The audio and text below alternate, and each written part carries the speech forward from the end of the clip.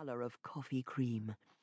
Then she'd undo the buttons on her blouse, her fingers lingering over each one, until she'd revealed breasts practically spilling out of the tiniest wisp of lace imaginable in matching coffee cream. And she wanted to watch his face while she did it. She zeroed in on his face now, holding her breath and waiting for her cue, aching to play out that fantasy.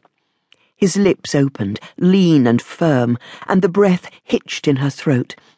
Thick, hot yearning tumbled through her. This man was all she'd ever dreamed of and more. Last night had revealed that to her in undeniable glory. They'd moved together with an accord that had been more than physical. Last night had been the most wonderful night of her life, when Alex's passion and gentleness and generosity as a lover had touched her soul. Words emerged from those lean lips of his. Kit relished their black coffee timbre, savoured their resonance, and drew in deep breaths of his dark malt scent. She'd caught a trace of that scent on her sheets this morning. She'd placed those sheets in the washing machine with a faint sense of regret before she'd left for work. She'd cheered herself with the thought that it'd take more than laundry powder and water to wash those memories away. Of course, there were all those new memories they'd make too, and Kit! The staccato whip of Alex's voice hauled her out of her thoughts. It hit her then that she'd been so busy relishing and savouring that she hadn't taken in a single word he'd said. "I'm sorry." She glanced down the length of her nose at him in as cheeky a fashion as she dared. "I was a million miles away." It took an effort of will to hold back her smile. He let out a breath and glared. She blinked and sat back with a frown. What on earth had she missed? Had something gone awry with the Dawson deal?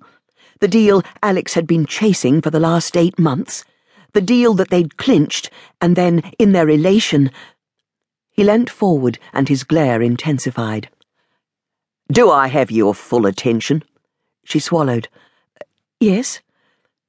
"I was saying that what happened last night was unfortunate and regrettable."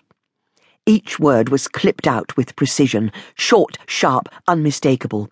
Barbs, bayonets slashing at her. Kit flinched and half lifted an arm as if to ward them off. "No!"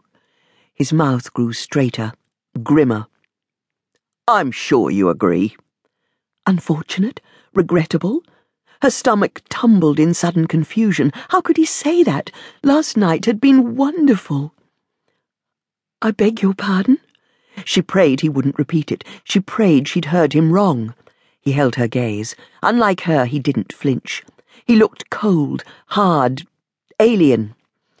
"This time, I believe you heard what I said. And that you understand exactly what I mean." The room spun.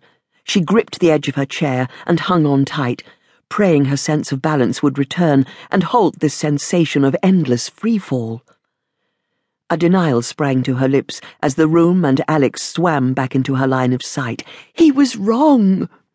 She released her iron grip on her chair. "Let me get this right." Her hands trembled. Perspiration gathered beneath the collar of her shirt, beneath the underwire of her bra. "You're saying you wish last night never happened?"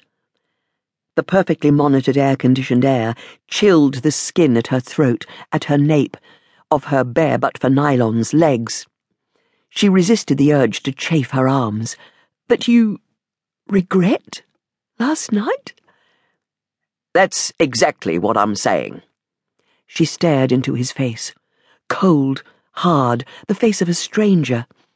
And greyness leached in at the edges of her consciousness, swamping her joy, blanketing her in a thick fog that her mind struggled to think through. The air-conditioning chilled a layer of ice around her heart, numbed her brain, and robbed her eyes and mouth of all natural moisture. She'd never realized before how much she hated air-conditioning. Beyond Alex, through the floor-to-ceiling plate-glass window, morning light glinted off the white sails of the Sydney Opera House with an absurd gaiety that was reflected in 1,000 different points of light.